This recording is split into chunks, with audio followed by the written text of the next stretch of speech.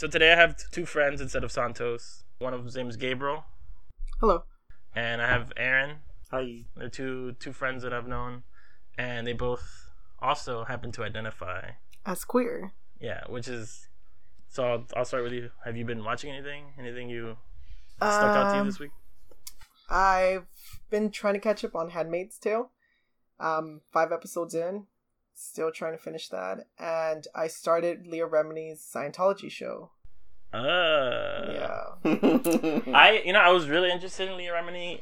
I was listening to a lot of interviews where she talks to Joe Rogan about the whole issue and about, because she's on her second season, right? Or third season? Yeah, it's second season.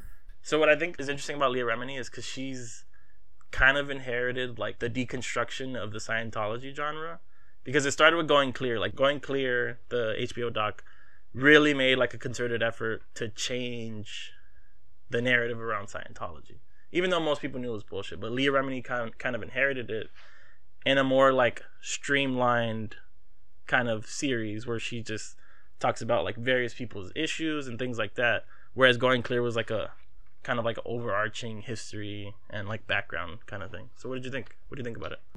I don't necessarily like the format because it's just her and this other man sitting down, and the first episode they're just on Reddit and they're answering questions that they've submitted through Reddit, and that's pretty much just it, and I don't like that format that much. Okay. And that's interesting you bring that up because that's also a reality TV show, right? Yes. Which is something that this is our first time we've ever done a reality TV show, because we've stuck to pretty much narrative TV shows or comedies and stuff like that.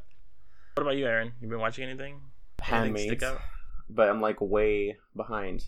But we're the same exact thing we're watching together, and it's so good. Elizabeth Moss is also in She's Scientology. That's what I tell him is the biggest thing. Oh yeah, so I totally forgot about it. So watching the show, it just sticks out like a sore thumb because I'd already known, and when I saw her in The West Wing, shortly after that, that's when I discovered I'm oh okay, she's getting into it, and then watching this, I can't help but think in so many different scenes, I'm are they cool with this? She can do, the sleeping, the murder, everything that's just going on. It was just weird. It's hard for me to separate that person from the character. Yeah. Watching the show, but the show is so good that I'm I don't care really either way. I finished it. I think I finished it this year too, or last year. I can't remember, but I think it's really fucking good. So you're fully caught up to date. Yeah, and I read the book too. Okay, so does the show do the book? No, it totally diverges.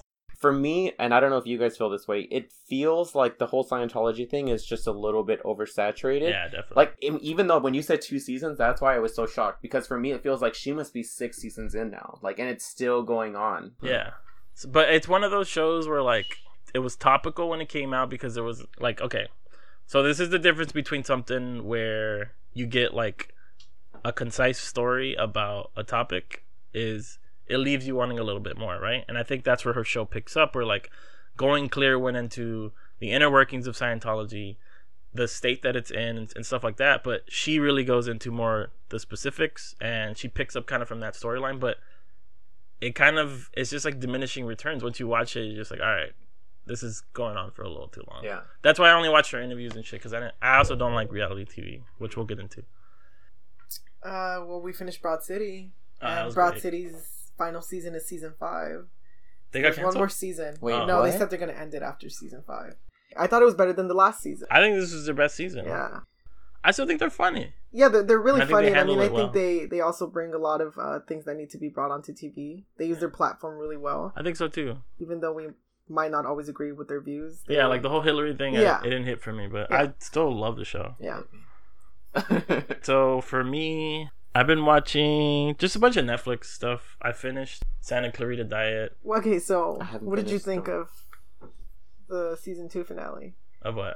Of Santa Clarita Diet. I'm still on the first season, but I kind of I have to be in the mood to watch the show. Really? Yeah. Or I'm just kind of I just don't really care for I think that's the difference between this season and last season. Last season to me was just kind of noise. I just watched it just to watch it because I was oh, it's a Netflix original. So keep watching it. I could pump through it. But this one, I thought they really came into their own. It feels like they found their voice a little bit. Where, it's kind of the gimmick is that she's dead and she eats people.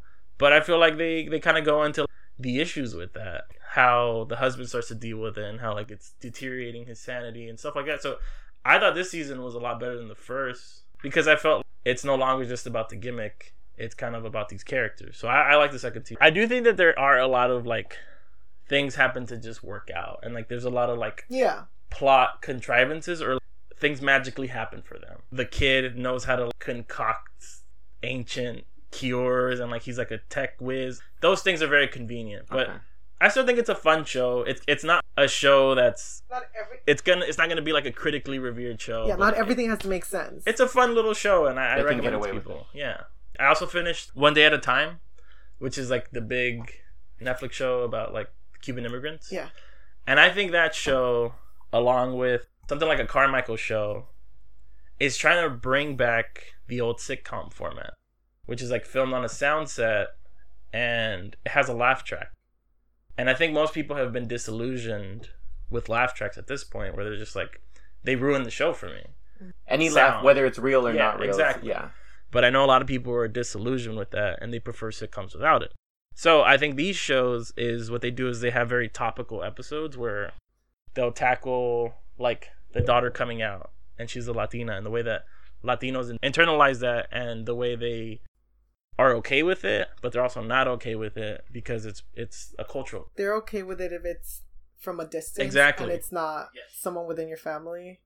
But they're not okay with it once it's you. Yeah.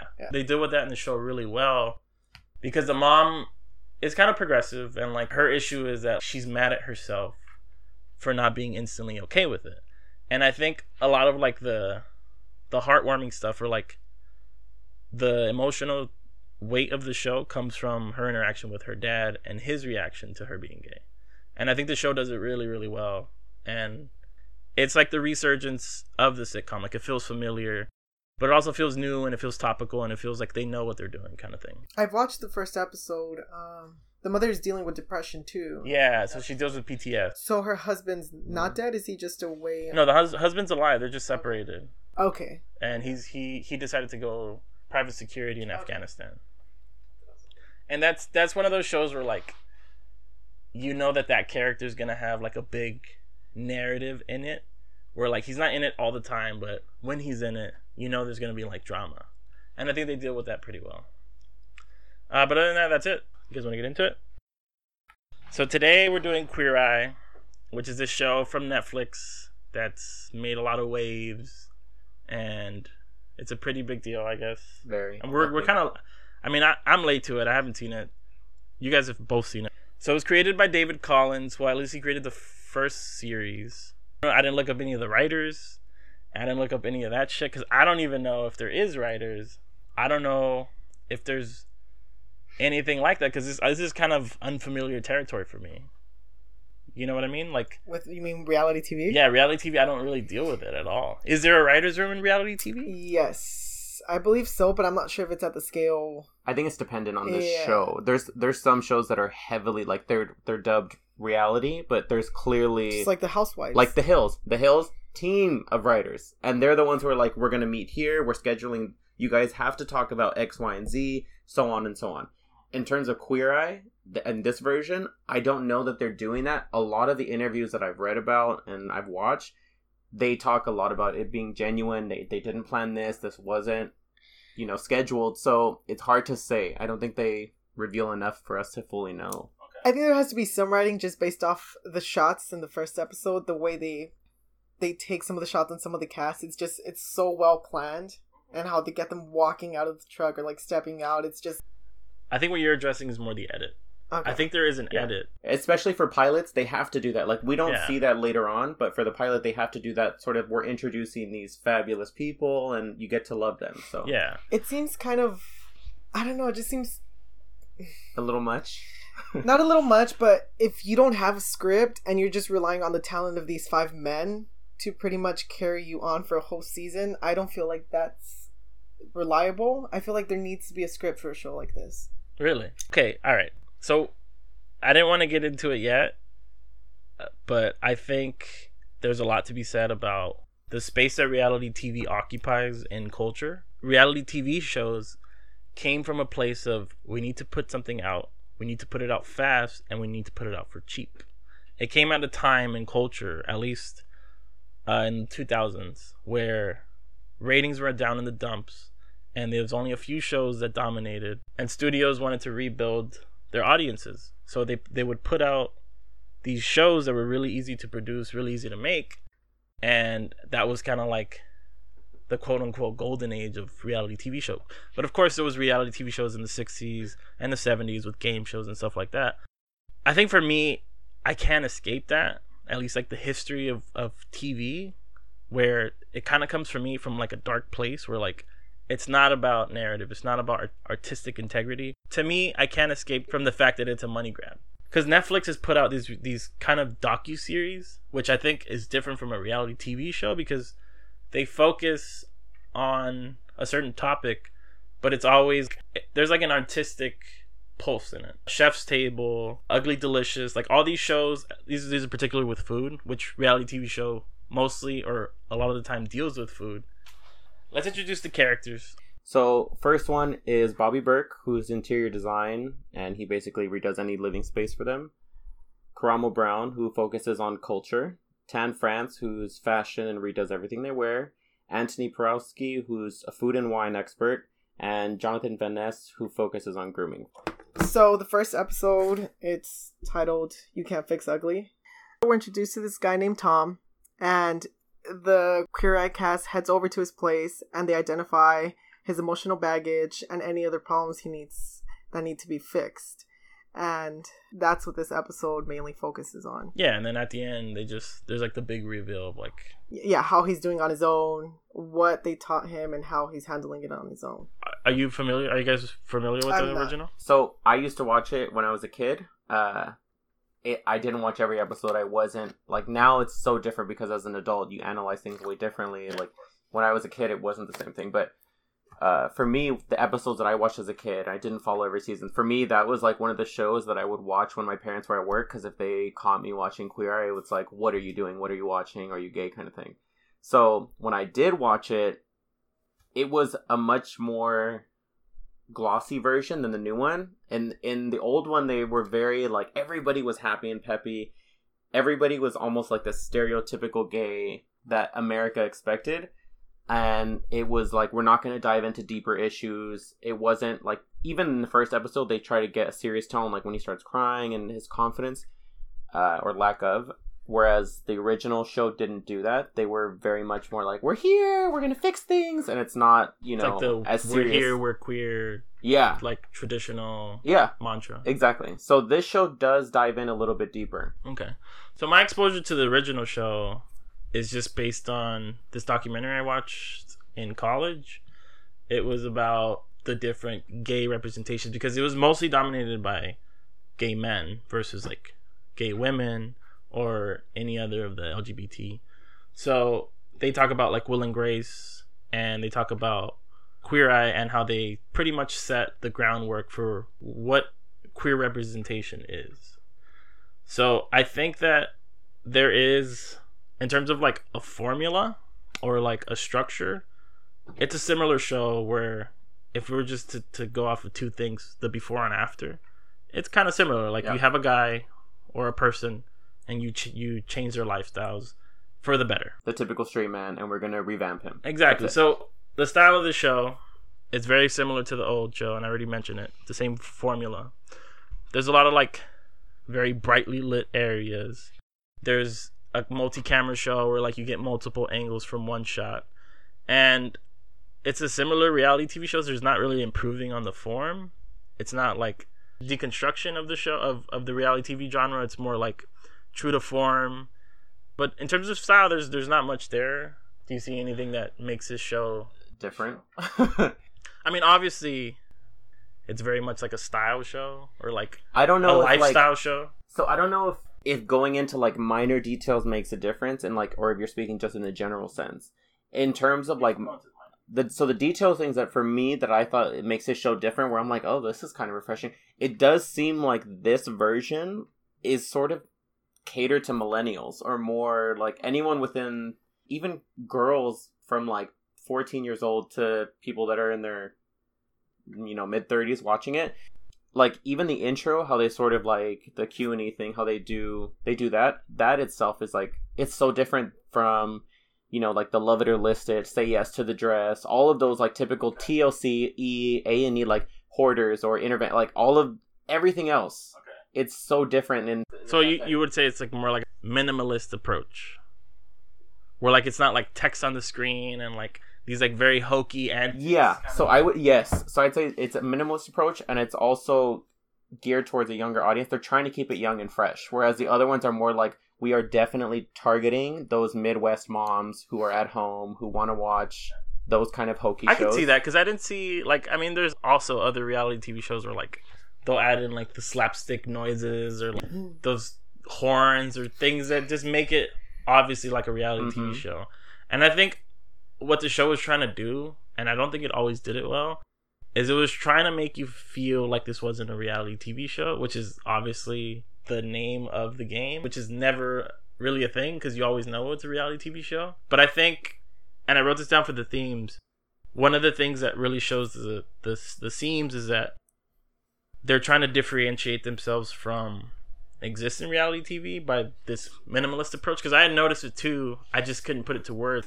For me, I'm not big on reality TV. I didn't watch it much, and I'm not a big fan. Yeah. So, but you guys watch RuPaul. Oh, I forgot. Yes. And you watch a lot of food TV. Yeah. You talked about watching Chopped. I mean, I watch Top Chef, but it's not like, I don't follow it. Like, I'm watching old, like, I'll go on season 10, season 9, season 13. They're not, like, those are old, but I just go on Hulu and I'm like, oh, I love food and I love their format, so I watch it. How does RuPaul exist? Like, RuPaul's shows. How many shows does he have in rotation at once? He just has the one show. Just one? Yeah. Which is? RuPaul's Drag Race. And this is the first time they've done, he had 2 different shows, like All Stars and then just regular RuPaul. So what's the difference between All Stars and... All Stars is when you bring back former contenders, and they get to compete for the crown again since they didn't win it on their season. Okay. And how does that exist to you? Like, what does that show represent to you? What does it mean to you? For me, I think I see a lot more of myself in that show, just because I get to see queer men express themselves without really being judged for who they are, and a lot of them are very feminine and they're in a safe space, and I get to see that, and I get to sit back and like be comfortable watching it.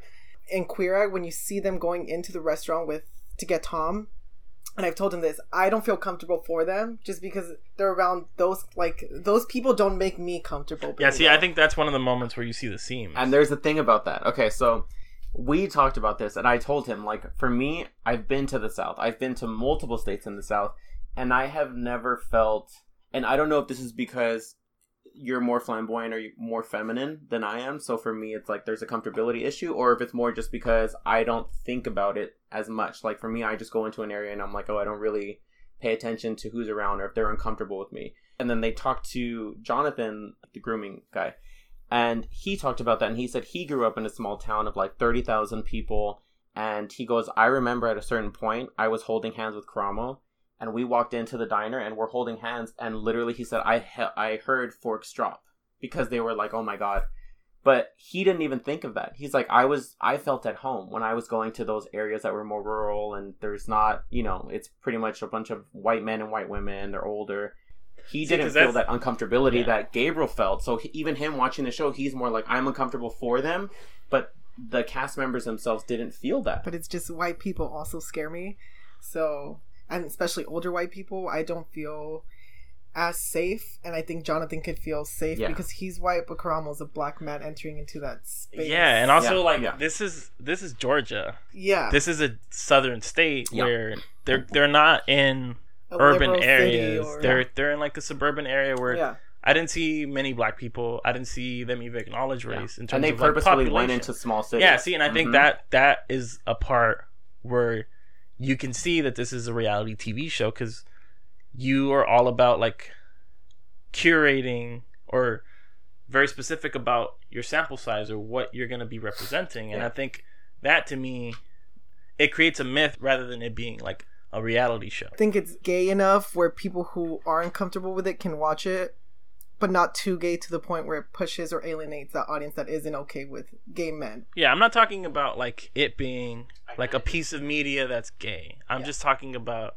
it being a piece of media where I can very obviously tell that it's constructed in a certain way. But that's why RuPaul And is so different, because you don't feel uncomfortable watching these people in that sort of setting, because it's a safe space for them, and it's a safe space where they're allowed to be who they are so freely. Whereas Queer Eye, there's certain situations they're placed in where it's just uncomfortable to watch, and it just looks so like scripted, where it's like, okay, there's no way they're okay with doing this. Okay. And Drag Race, you just get a lot of more genuine actions than I think. But you're saying who? But I think he's getting at something that's a reality for just people who feel alienated from certain spaces. Like, just from the construction of RuPaul's Drag Race, it's an interior show, right? It only takes place within there. that it's building. Set, yeah. I think that alone is already creating a space where you know that this is the only bounds. The bounds of this building is where you're going to stay. Whereas Queer Eyes, they go out into the world. And I think that's why I like it. Yeah. Because of that reason, that they purposefully went out into areas that were different. And that they knew that, you know, they might not get the warmest reception from people. And that's what, for me, it was more exciting. Whereas there's times where I've watched Drag Race and it's a little bit boring, because it's like, okay, we're just surrounded by pretty much everybody's in agreement with one another. Everyone is not the same person, but they, you know what I mean? Yeah, I think that's a part of where the politics of this show lie. Because being gay, whether you like it or not, is a political statement in a way, at least in this cultural climate or political climate. Yeah. And I think them going out there and being themselves is a statement, is a political statement. And I think that's one of the elements that I liked about the show, and that's one of the elements that I respect about the original Queer Eye, whether or not I dislike it as a piece of media, because it's just not for me. But I respect it because it's something, it's that mantra of like, we're here, we're queer, deal with it. Yeah. And that's respectable. But I also respect RuPaul's Drag Race because he created a space for himself and his peers, and they don't have to deal with the outside world. It's kind of like insulating yourself from the outside world, and I think there's something respectable about both. So I could understand why people don't like Queer Eye, because I think at times it kind of glosses over the reality of life outside of the safe spaces. You know what I mean? Yeah. So I understand what both of you guys are saying. With the Queer Eye cast, I feel like a lot of it's just, 4 out of the 5 men don't come off as very feminine. So I think really they can also. I feel like the only one who comes off very feminine is Jonathan. I think the other ones don't come off as. I think Tam comes feminine. Off. Yeah. I feel like you're only. I think if my parents met Tam, they'd be like, "See," and wow. I'm not someone who's like an expert on this, but I feel like the reason why you say that about Jonathan is because he's so animated. Yes. Like he's the most. That's like. He's but for way most out people, there. You don't even need to be that animated. Like, even just the slightest inflection in your tone, using your hands a lot, even, like, with Guy, I mean, it's incredibly noticeable. I mean, even in how he dresses. If he was doing that in Georgia, if he was doing that even in this neighborhood, people would be like, there would be a second glance at him. It wouldn't be like, oh, yeah. Do you think that's something that you've dealt with, where, like, you identify your... Like, you think that you're more feminine and that's the way you come off to people, or do you think, is that not something that you think about? No, I know I'm feminine, and I know I come off pretty feminine when I meet people, but because I knew you before you came out. Yeah. But a lot of what I am has changed since. Yeah, but I think it's also just, like, being comfortable with yourself. Did you know before he came out that he was gay? See, well, that's like, controversial, right? Like, you can't say you know or whatever. But did you? He's always had, and this is problematic, but he's always spoken.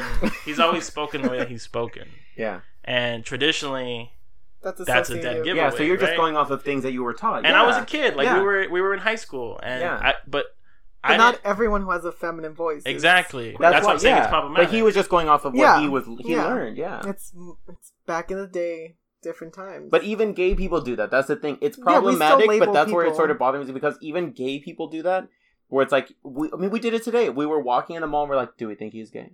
And then we go off of literally, what is he wearing? What are his mannerisms? So gay people do it too. I don't think it's like, it's not the end of the world to do that.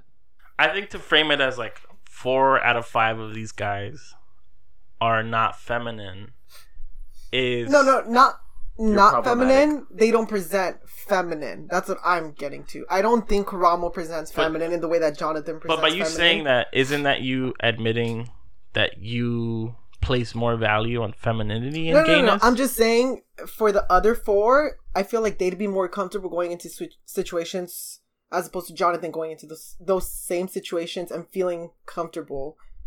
Like, I wouldn't feel as comfortable being a feminine man going into a diner like that, like he would. So, I think for you, it's like, I totally get having that uncomfortability going into that environment, but I don't think those cast members felt that at all.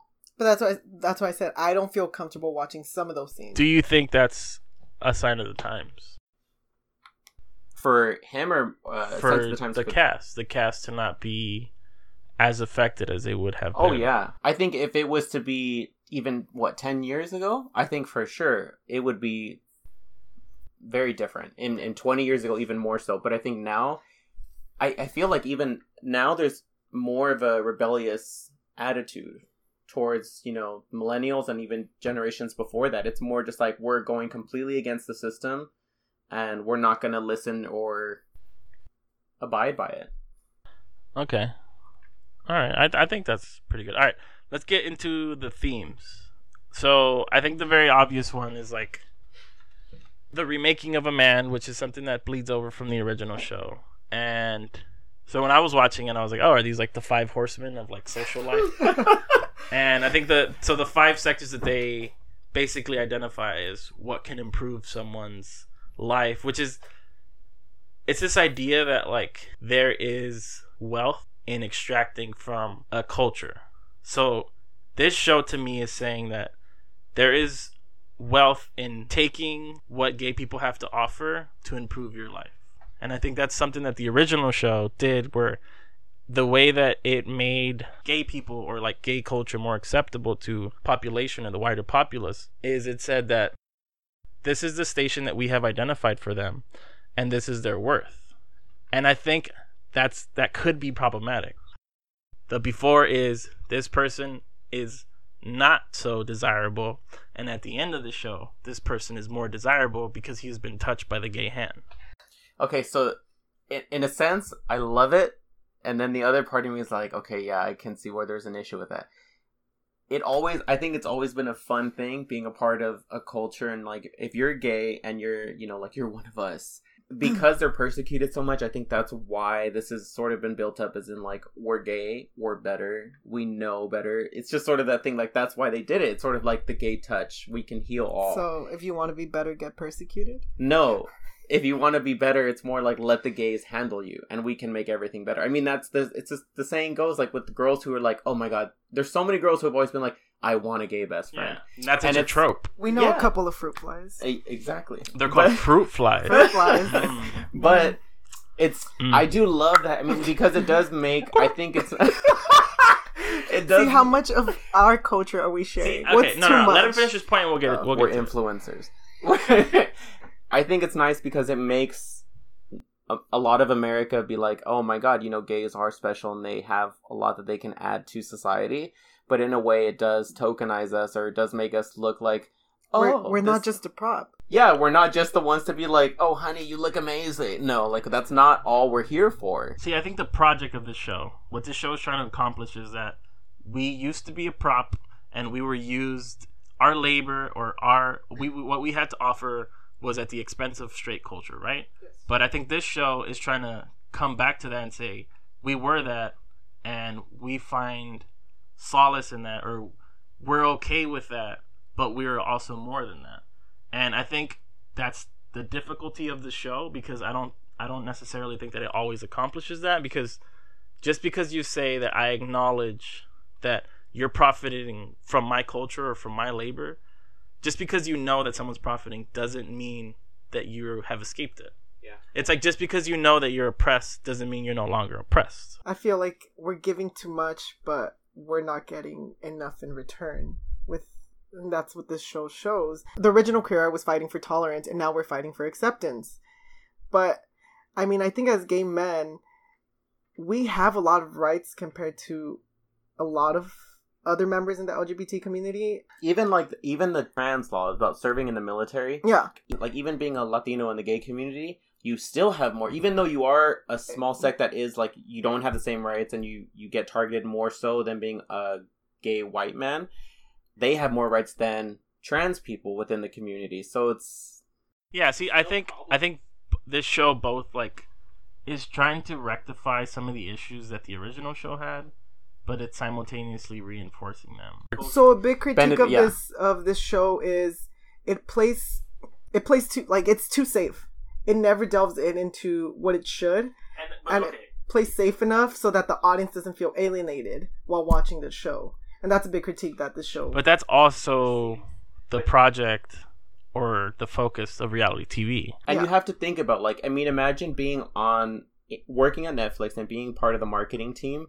Like, you have to do that. You can't create a show that's like, you know what? Fuck it. We're going to go balls to the wall. We don't care if middle America is going to accept this. Like, they're Netflix. They're massive. They have to know that if we're going to do this and we want to revive this show that's been beloved by a lot of people, we have to make it palatable for them. So they have to make their sacrifice. See, I think that's the issue with making reality TV is where you have to make a show palatable for all the audiences. And not just the people. But the issue for me is, and this comes back to money, is the reason you did that is because more people would watch it. Yeah. But nowadays, when you have all the episodes at once, you're not worried about ratings. And the funding for this show is Netflix, which already has a revenue stream, which is monthly subscriber fees. So I think that what Netflix... Yeah. But I also think that what Netflix was banking on more than anything was the millennial culture that you brought up.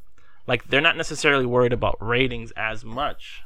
Sure, it's an issue, but I think they're worried more about engagement, cultural engagement. And I think the fact that they were so politically tepid, or they were more, we just want to make a show about being gay in America rather than, like, the complexities or the nuances of gay culture or queer culture. This is something that everyone can accept. Yes, but I don't think you can have one without the other. And I think, I mean, if it's targeted towards millennials, I mean, we're pretty open for our generation, and I'm pretty sure we're the ones that stream most of what's on Netflix. So why worry about the older generation? And I mean, put content out so that they're okay with it instead of giving us content we're okay with. Why is it that we only need to take that, and why can't we ask for more? So more than anything, you think it's not an ambitious show? Like, I don't think so. In its purview, it's not trying to disrupt culture. It's more I don't think they're flowing with it. Like, I feel like they didn't intend to make as much waves as they did. I think that this show is not really like I think it's a safe show. Like, one, in just the fact that it's a remake of an old show, this is like the fourth show that Netflix has remade. One Day at a Time was a remake. Fuller House is a remake. This show is a remake. So I think it's kind of a safe show just in that aspect where, like, it wants to take us back to a queer culture, but it wants to fix it. The original Queer Eye versus the new Queer Eye, they definitely do dive more into the political divide and the political issues that are going on versus the old one. The old one would not approach that sort of information. They would solely focus on, here's a straight guy, we're going to fix him with, you know, this and this and this, and that's all we're here to do. Yeah. Whereas this one at least attempts in some way, not that they succeed, I think they don't, but in some way they try to dive into what's going on in America and the problems that we're facing as a country. You're talking about the entire show. Based on just the first episode, I feel like they tried to do it. Yeah. Like, they tried to go over it, but in a way that was palatable. Yeah. Which is, for the most part, most liberals agree, is compromise. Because they think that this is the administration of division, right? So I think that by saying, like, oh, we need unity and this and that, that's a very, like, sweet message. But I don't think it's very practical necessarily. And I think that's another part of where the show is trying to inject. It's, like, very soft politics. I don't think they delved into politics that much with the first episode. They never revealed any sort of, like, political affiliation or anything like that. It was very much just like this old sweet man that looks like Santa Claus, we're gonna fix him sort of thing. Yeah. I also think he came off really sweet and more comfortable with these men, and he's one of the better people that they make over. Yeah. He doesn't seem like he's like homophobic or there's like underlinings of homophobia throughout the show. Like he jumps right into the whole But environment. as for, do you like for pilots, do you think Netflix really cares how pilots present, knowing that the whole show's already out and you could just jump from episode to episode? Yeah, I think so, because what we're seeing is the final product, but that pilot is still needed just to get, because if like not, a people series are going order. to turn But it even off with and they're not going to watch. but like pertaining to reality TV, like reality TV doesn't follow a storyline, so you could just jump from. You could start on episode 3 and not watch episode 1 because it's a completely different. Yeah, but you guys have mentioned that they did things in the first episode that didn't appear in the rest of it, right? The first episode is their foot in the door, and they'll change things as they go or as they start to like feel more comfortable in their bones. But the only thing that matters, at least for reality TV shows, is the structure, and this is already a defined structure from the previous shows. We talked about politics, and another moment where I saw like the injected politics. So Tom is being driven by Bobby, and he talks about being married for 13 years. And then Tom asks, "Are you the man or the woman in the relationship?" And then there's this very like audible sigh, and they're like, "Oh, we need to explain to you right now how you're being sexist." That to me was like, all right, this seems like after a few takes, they're like, we're gonna do this. I think that both shows the seams of like, this is no longer a reality TV show, and this is no longer just improv. It didn't feel genuine to me. It felt like we're going to take a moment to explain to you what's going on. I don't even feel like we got an answer. I don't think so either. I think they undercut themselves. I've rewatched it. I've seen it 4 times, and it just feels like there's no answer being given to Tom, and it just feels like we're back at square one. He did say though. But I he mean, undercuts himself at the end. We both wear the pants in the relationship. I didn't like John's explanation at all. Yeah, that's still the like sound in the moment just seems like, why are you that's using such that? a binary way of Yeah, thinking about it. Yeah. Like, okay, so to me, I thought what was gonna happen. I was like, okay, we're gonna get some like nuance here, right? And he's like, no, there is definitely like a feminine and a masculine energy, and I think that for you to think about it is problematic. Yet, I do think that there is a feminine and masculine energy, and I love masculine energy. And he's like, okay, all right, well, yeah, we both wear the pants in the relationship. He's like, oh, I like that. That's good, the way it should be, kind of thing.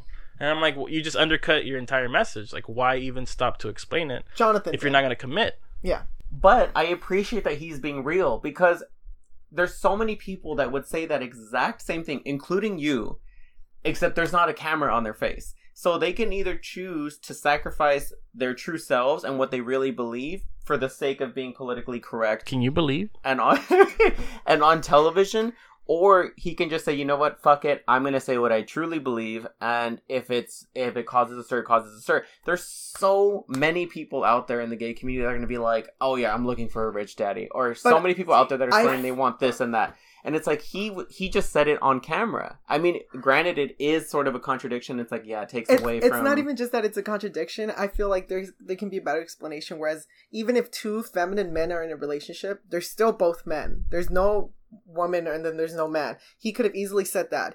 Anyone who identifies as gay and as a man, they're both men, and it's as simple as that. He did that in some way. There doesn't have to be a masculine man in that relationship in order to be considered a man. And I feel like when Jonathan said that, it kind of contradicted what he was trying to explain, because it made it seem like you need the masculine man in the relationship, and that way at least one person will be identified as a man. See, because my issue is more about him saying that we both wear the pants, because I like Jonathan's explanation, because I think that's hard to admit for people where like they don't ever like to admit the times where there's dissonance, where we go against our own words.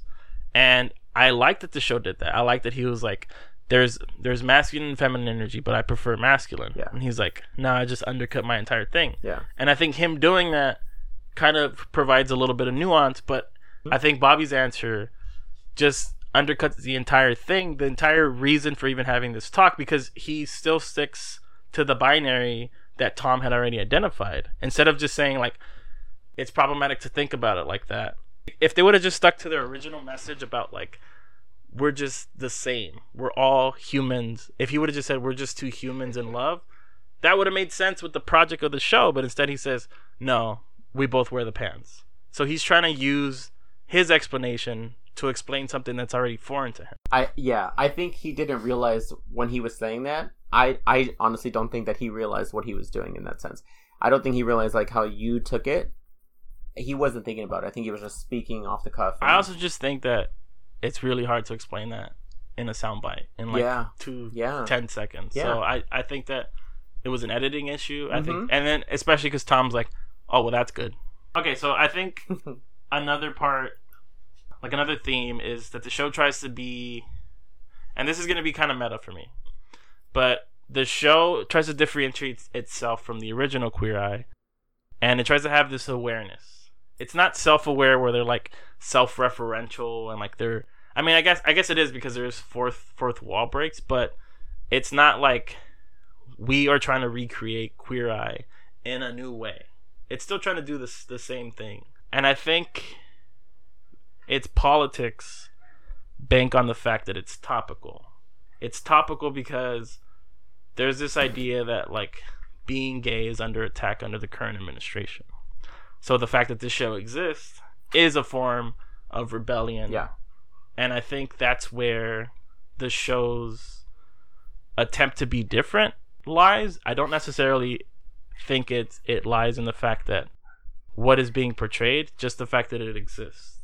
And I think that's where the show is trying to make a statement, in the fact that it exists in this current administration versus what they're showing in terms of the content of the show. Does that make sense? So just more in the fact that like, oh, we exist, but not the content of which our show exists. More the we're here part of the mantra. Yeah.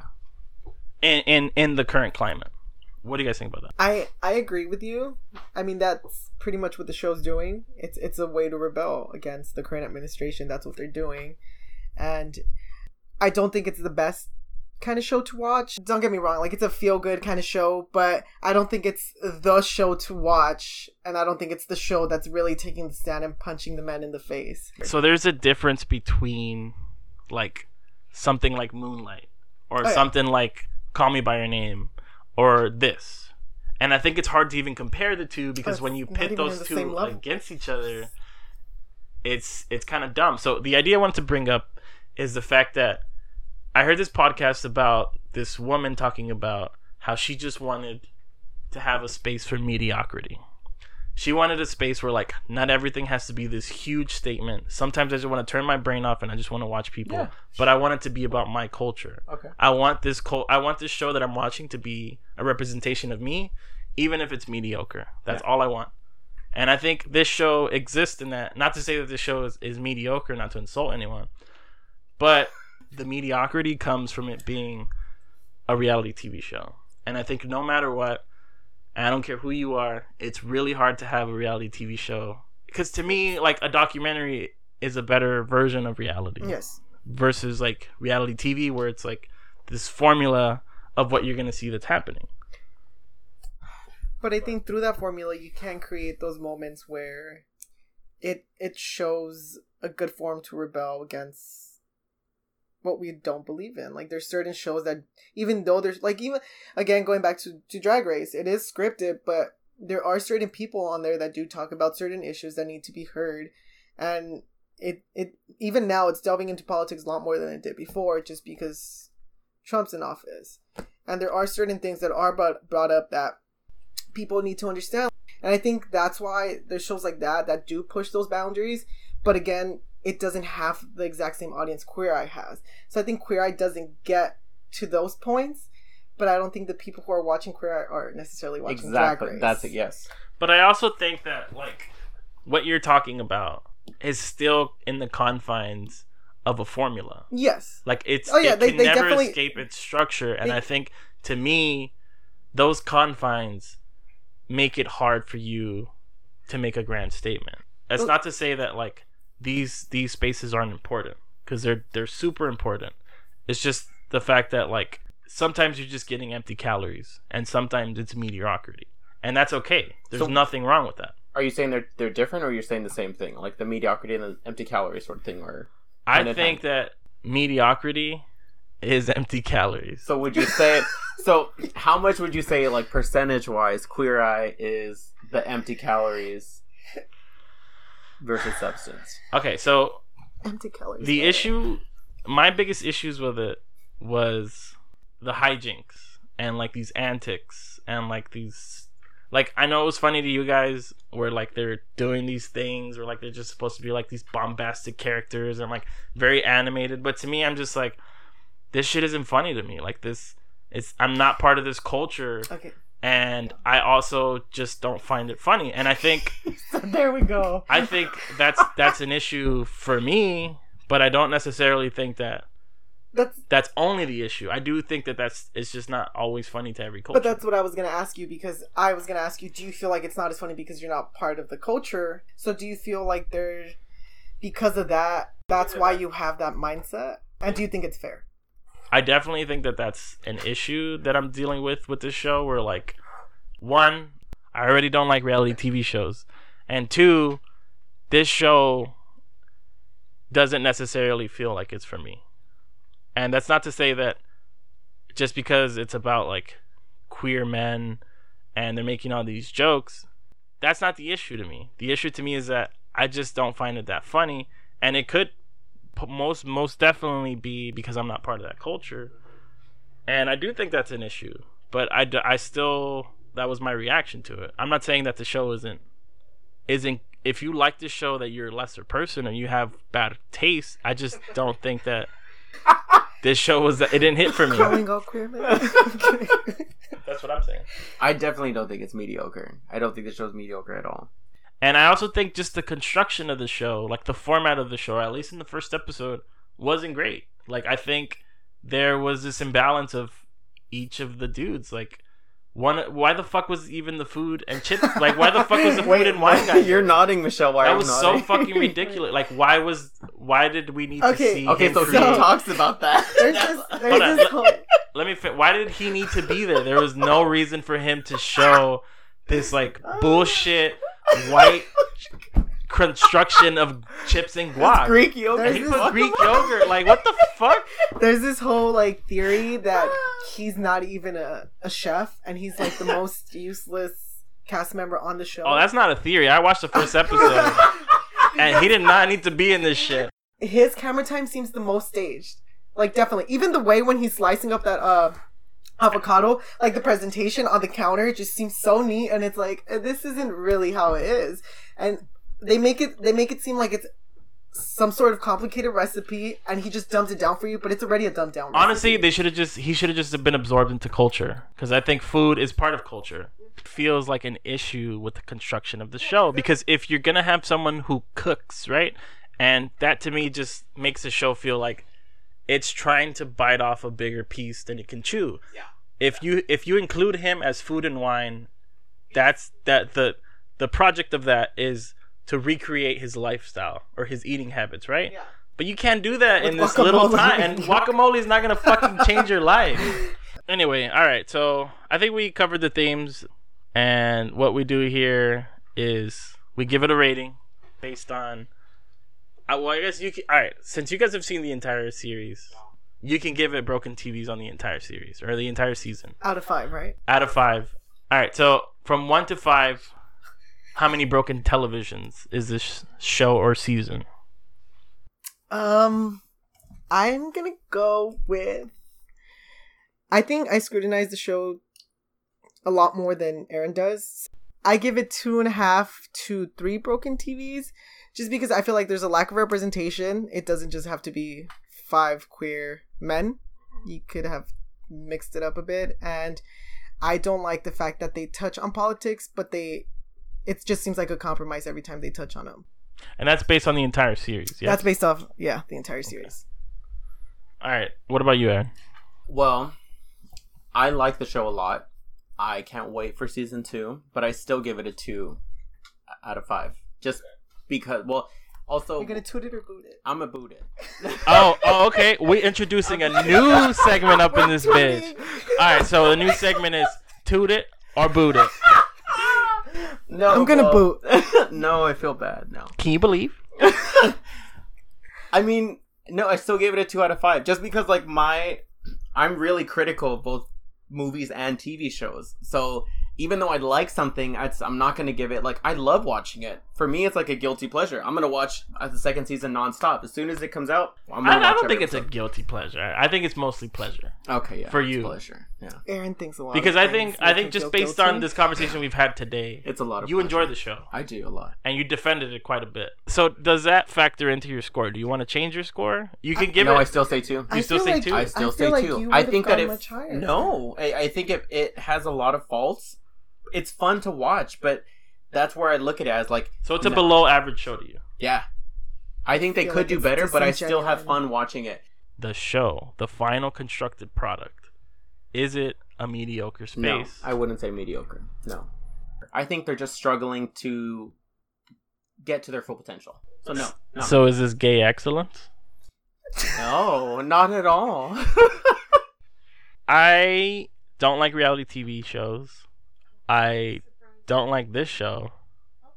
And I mean, I don't know. I think there's this sense of like hypnotism when you watch reality TV where no matter how much you dislike the show, it just draws you in because that's the way it's constructed. It's a formula that's been tested and it just works. Like no matter what, even if you don't like what you're watching, you can't stop watching because it's on TV and you have nothing better to do.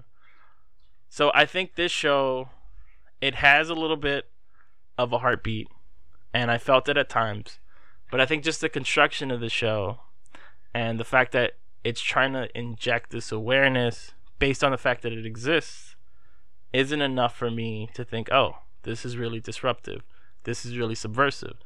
This to me just feels like another reality TV show. So I think it was okay.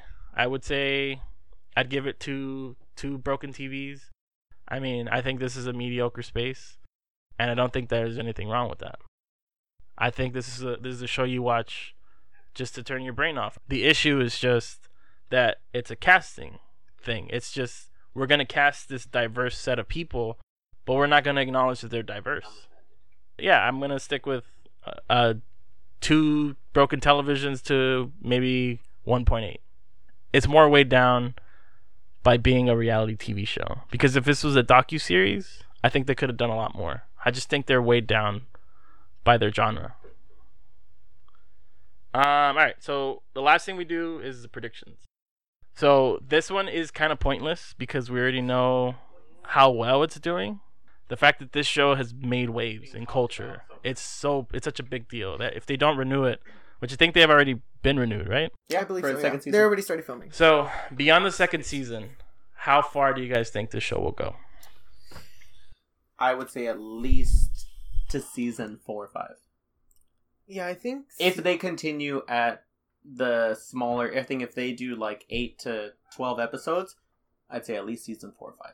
I think maybe until season 4 or 5, just because if it continues to be just them making over just men, or if it follows the same formula, it's bound to get boring, and I think people are not going to be as engaged. Meaning it's already not boring? I don't think it's necessarily boring, but I think it's going to get there. Would you say that RuPaul's show is more radical in its queer identity? Yeah. I think so. Yeah. So is this like a show that's a tier below in terms of queerness? Oh yeah, I definitely think RuPaul's a lot more scripted, but I think it's a lot better than Queer Eye is. I guess my answer would be 3 seasons, maybe 4 seasons. They already have the second. I don't see the show going too far, but I think that from now on they will be having longer seasons. I think it'll be going more than 8 episodes. Passengers, we have landed. Our stewardesses will be coming out soon. Go ahead and say something. We know you have many choices when you fly. We'd like to thank you for choosing Pilot Boys.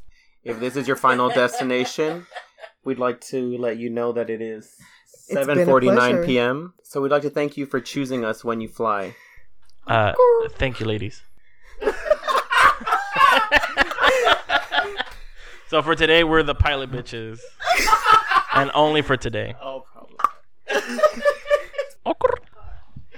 Alright, y'all. Peace. Oh, we gotta do the very masculine voice of that. I'm kidding. Peace.